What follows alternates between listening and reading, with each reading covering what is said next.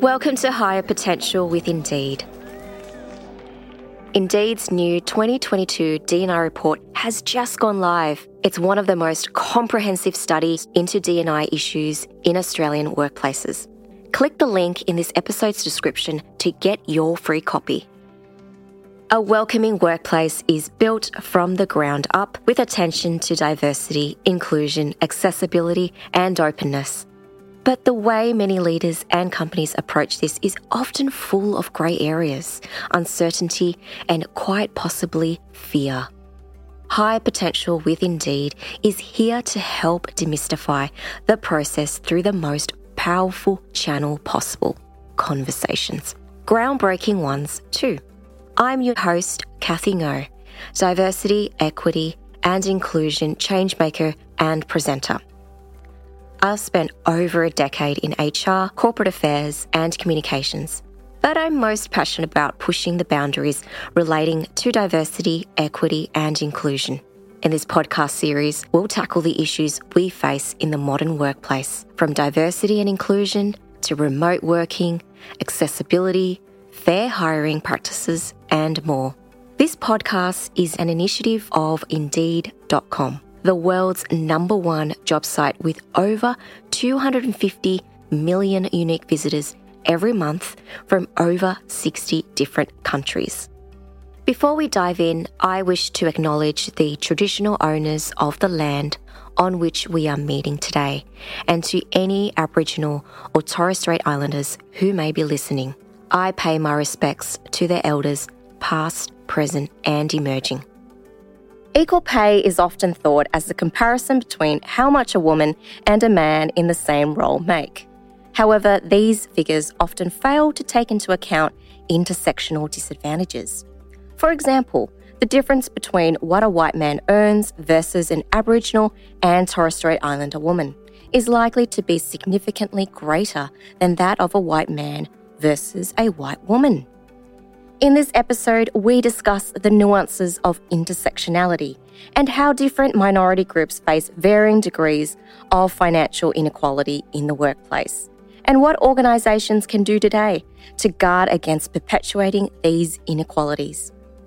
Our guest this week is Jessica Freer, Senior Manager, Inclusion and Diversity at Westpac. Welcome, Jess.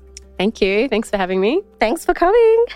We'd love to hear more about your role at Westpac and some of the challenges and opportunities that you face each day. Sure. The role in itself is very diverse. Every day looks really different. Can be anything from working on blue sky strategy development through to helping our employees and our leaders interpret the policies that we own, usually when it's potentially sensitive or vulnerable circumstances that people are faced with in their roles. Perhaps they're going through pregnancy loss or experiencing domestic violence, and we're really there to help interpret that and support the employee. It's lots of work with data, trying to understand our workforce, how they feel about working with us, how they feel included in the workplace, what we can do to support them. We work really closely we've got a very passionate group of employee action groups, which are employees who really help drive the inclusion and diversity agenda forward. So we help act as the governing body for them. And then really just working through anything to do with inclusion. It might be fixing a system that doesn't have inclusive language. It might be providing options for employees to help them in their day-to-day. It might be creating a support plan for a neurodiverse employee and how they work with their leader. So it's the full gamut. It's everything that we can get involved in to create a more inclusive workplace for our employees. In terms of the opportunities, I think the biggest opportunity we have at the moment is in the growing advocacy. Social impact is becoming more embedded in how people talk and what they expect of a workplace. And so there's this huge growing advocacy body for how we actually create a more inclusive work environment, and there's expectations that we must meet for our employees and our leaders. We're getting more and more attention from the board, from our leaders, to really deliver on all of our objectives around diversity and inclusion. So that's really exciting, and trying to harness that, it has a real ripple effect through the organisation on how we deliver through those employee action groups, through passionate employees who really want to make a change. So that's a real great opportunity. The challenge that we have is the sheer scale and enormity of the organisation. We're constantly learning more about identity, diversity, even the language is evolving. So all of the change that we're trying to drive, we're trying to do that at a huge scale across the organisation. So driving change can be quite tricky. We're trying to find the right channels and the right levers to pull to really get that change and make it happen. Oh, amazing. How many employees does Westpac have now? 40,000? Around 40,000. Yeah, wow. Certainly a couple of years ago, there wasn't much talk about identity, and now people are starting to be a lot more aware about identities, and that's why we're talking about intersectionality today and the complexities of it, but also the opportunities that it brings as well, because it's always good to understand the different layers of identity and how leaders sometimes can inadvertently exclude people. So I'm excited to dive into this topic today, which is also a fairly new topic to wrap our heads around. Can you break it down for our listeners who might be learning about what intersectionality means and why awareness of intersectional inequality or bias is so important? It's a really important one. It's tricky to get your head around because there are so many ways a person identifies. So your identity is made up of so many different characteristics, and intersectionality is essentially the cross-section of those different facets of your identity. So think about yourself. What's your gender identity? What cultural or racial background do you identify with? What's your sexual orientation? Do you live with a disability or a serious health condition? So many facets of your identity can cross over and almost compound the effects of inclusion or exclusion. So for those who are in groups that might be more susceptible to discrimination, that's compounded when there's intersectionality and makes it even more difficult. I'll give you a live example. When you think about over the last 10 years, there's been a huge focus on women in leadership and growing gender equality in leadership. And we've been making great progress. There's more women in leadership overall. We're seeing that progress, which is amazing. But as you look across C-suite or senior leadership across corporate Australia, you may see more women, but do you see more women of colour? Do you see more women who identify as gay or who live with a disability? Not so much. So you can see that there are inequalities within the group that we're not seeing through visibly today. For example, an Aboriginal woman might experience gender and racial discrimination, but she will experience gender bias differently to a white woman, and she will experience racial discrimination differently to an Aboriginal man.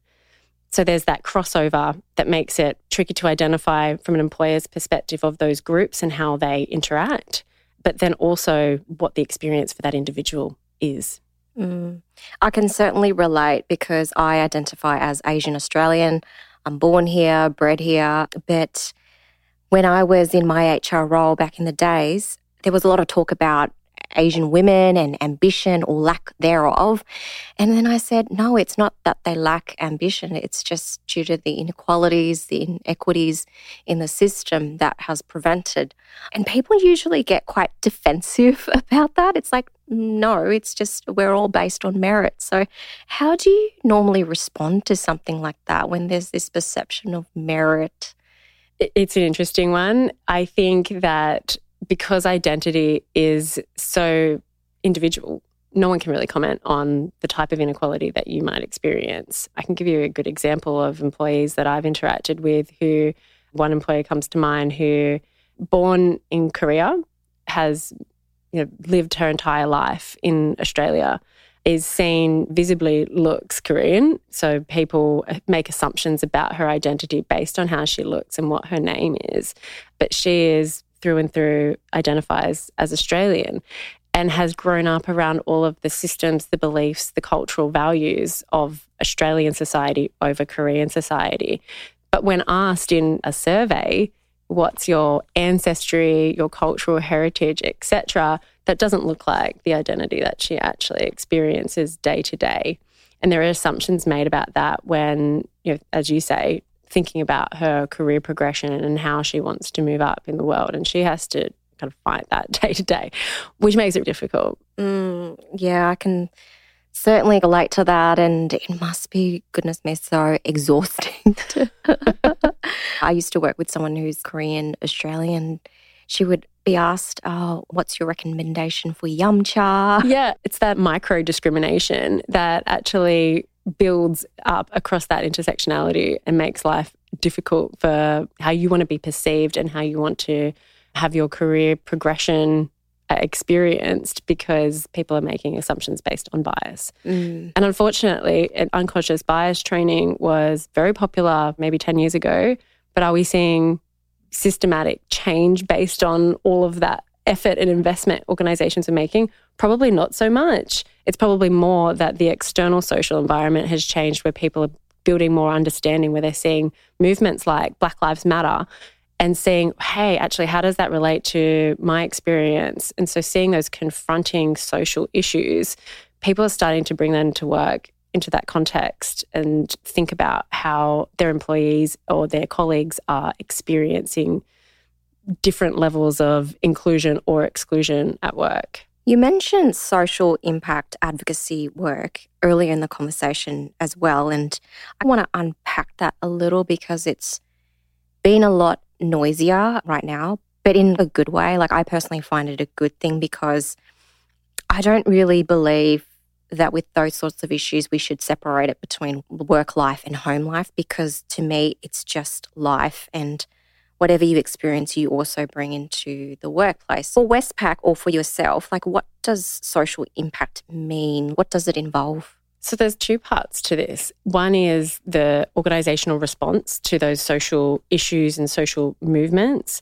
And that's where I think it's really important that organisations have a stance. And there's a real challenge with that. And we saw this with corporate organisations having a say in the marriage plebiscite a few years ago. We saw employees who didn't agree with marriage equality feel excluded because of the position of the organisation.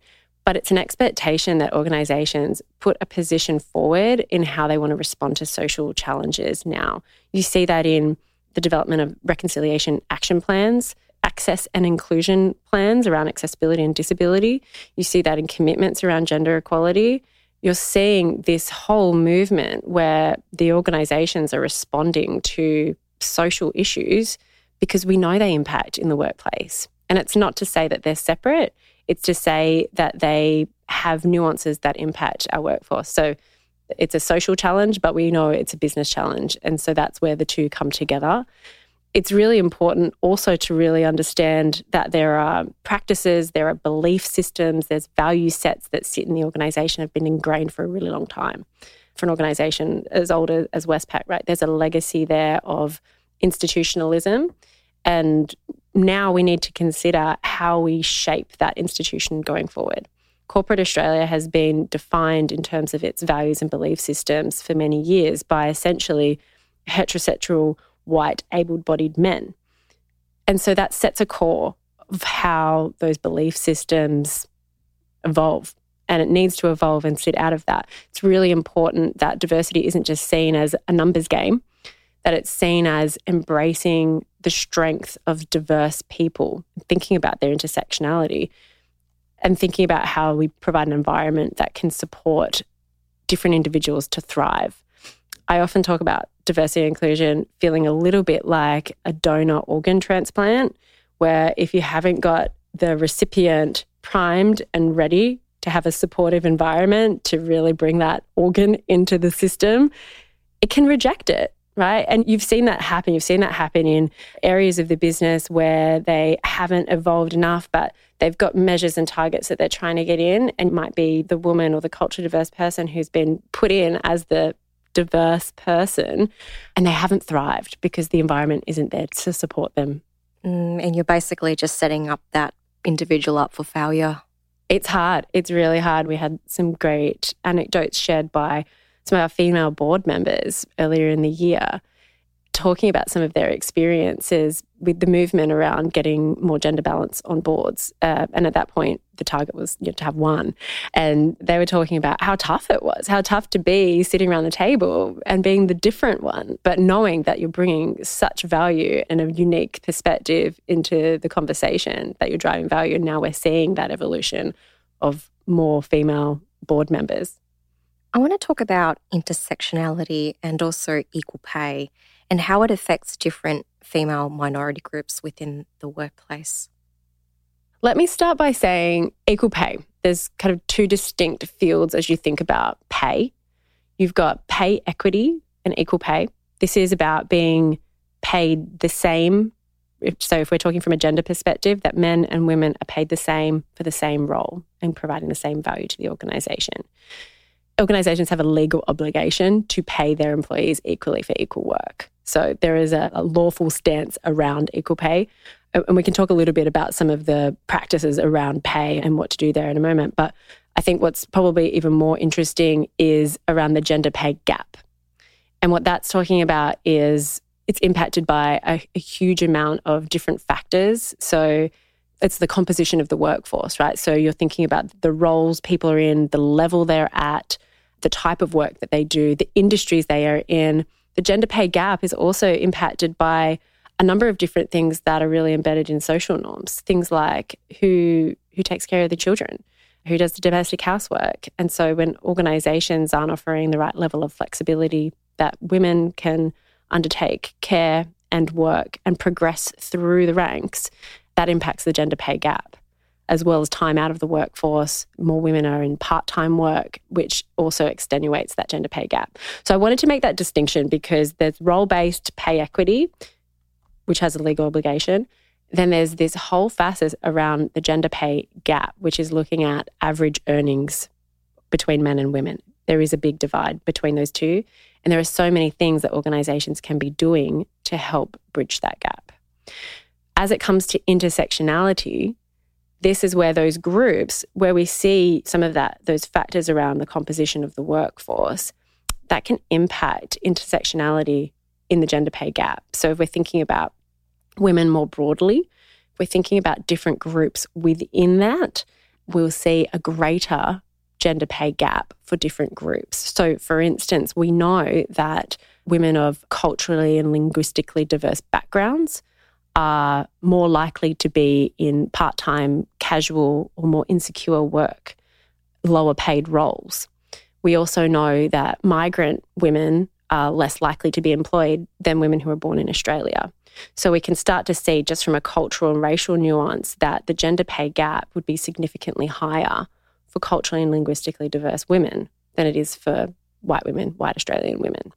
There's a lot of research happening in the US around this, but not enough in Australia. We don't have disaggregated data to really help us understand the intersectionality of that gender pay gap. And that's a real challenge that we need to be addressing. So how are you tracking the inequities within the intersectionality? Are you collecting data or are you using research from overseas? As a base point, research is helping us understand that. We are looking more broadly around Australian census data to help us understand intersectionality of the Australian population. We look internally at our own employees to understand and ask them to help us identify them, help us understand their identity. And really, we don't yet, and most organisations, all organisations I would say will be in the same boat, is that we have a challenge around data at the moment. And that impacts our ability to really understand where those inequalities lie. Organisations should be doing pay equity analysis and looking at that by gender and any data that they can look at. Most organisations would have data around gender, age, location, level, role, etc., and should be looking at that pay equity. Where next evolution lies and where nirvana is for understanding this is to have really robust measurement around all of those other factors of inclusion and diversity for our employees. And that's really tricky. It is very tricky.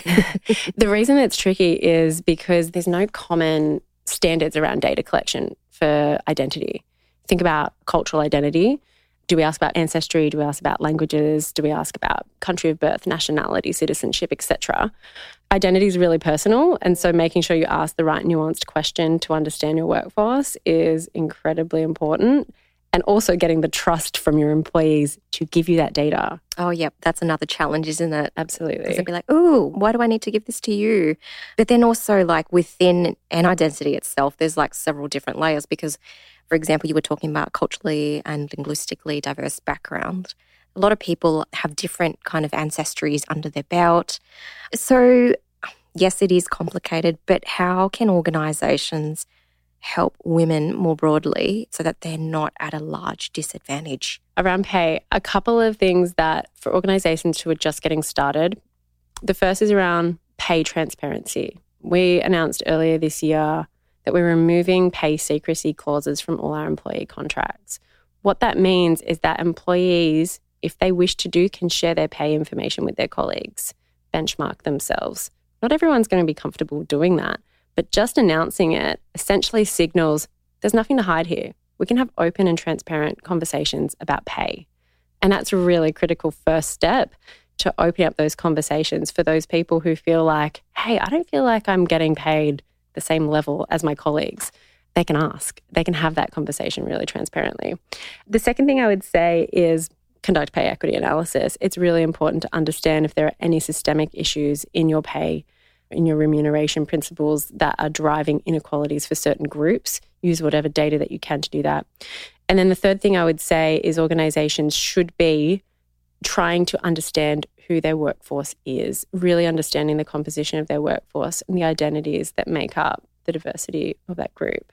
That can help, as we've talked about the gender pay gap, looking at where we are seeing potentially certain groups hovering around certain roles, certain job types, certain parts of the business, certain levels to really help to drive career progression, which we know has a huge impact on the overall pay gap. I really like the idea of pay transparency because I think why all the secrecy in the first place? Because for frontline roles, as an example, it's clear there's remuneration banding, but I guess as you get higher and higher, it becomes a little bit murky. And I remember just seeing the gaps, the huge gaps in the pay, and it's like I felt a little helpless at times. And yeah, it's just the systems that have protected these inequities. And I'm so glad that Westpac has rolled out this pay transparency and removed it in contracts. And I've also starting to see it in a lot of organisations as well. So I think that's a great move. A question that I have is, let's just say a woman within a female minority group finds herself in a position where she thinks she's being paid less than her male counterparts. What's the first thing that she should do? So what would you recommend? Speak up. Absolutely speak up. Easier than said than done. But the first thing to do is to go to their direct line manager, say, we need to have a conversation about my pay. Think about your male colleagues and the confidence that they bring to that type of conversation. It takes that one simple sentence to open up that discussion.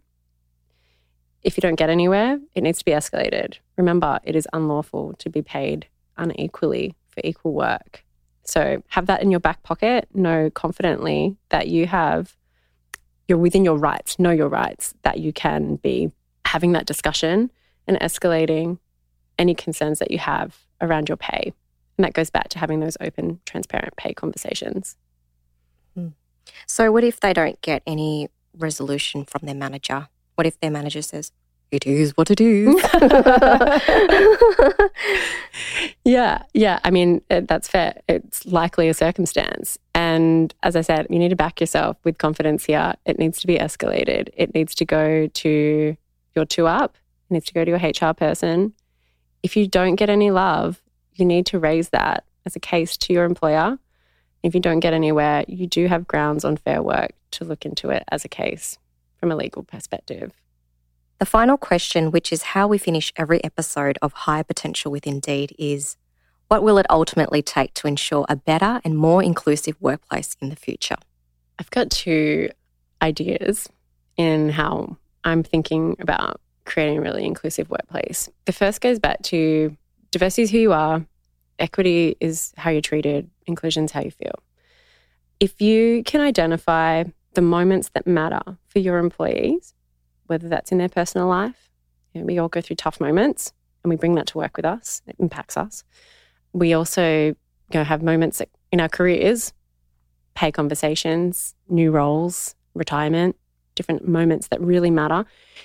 If we can have our leaders and our colleagues support our employees through those moments that matter and make sure they feel safe, supported and included, that has a huge ripple effect on the entire environment that people operate in. So as we currently stand, and why we don't have that is because people don't understand that level of intersectionality that people experience. They don't understand the lived experiences of our people. So what we need to have, and I'm talking about the mighty middle here, we're talking about the huge workforce that sits under top leadership, our grassroots. We need to have upstanders.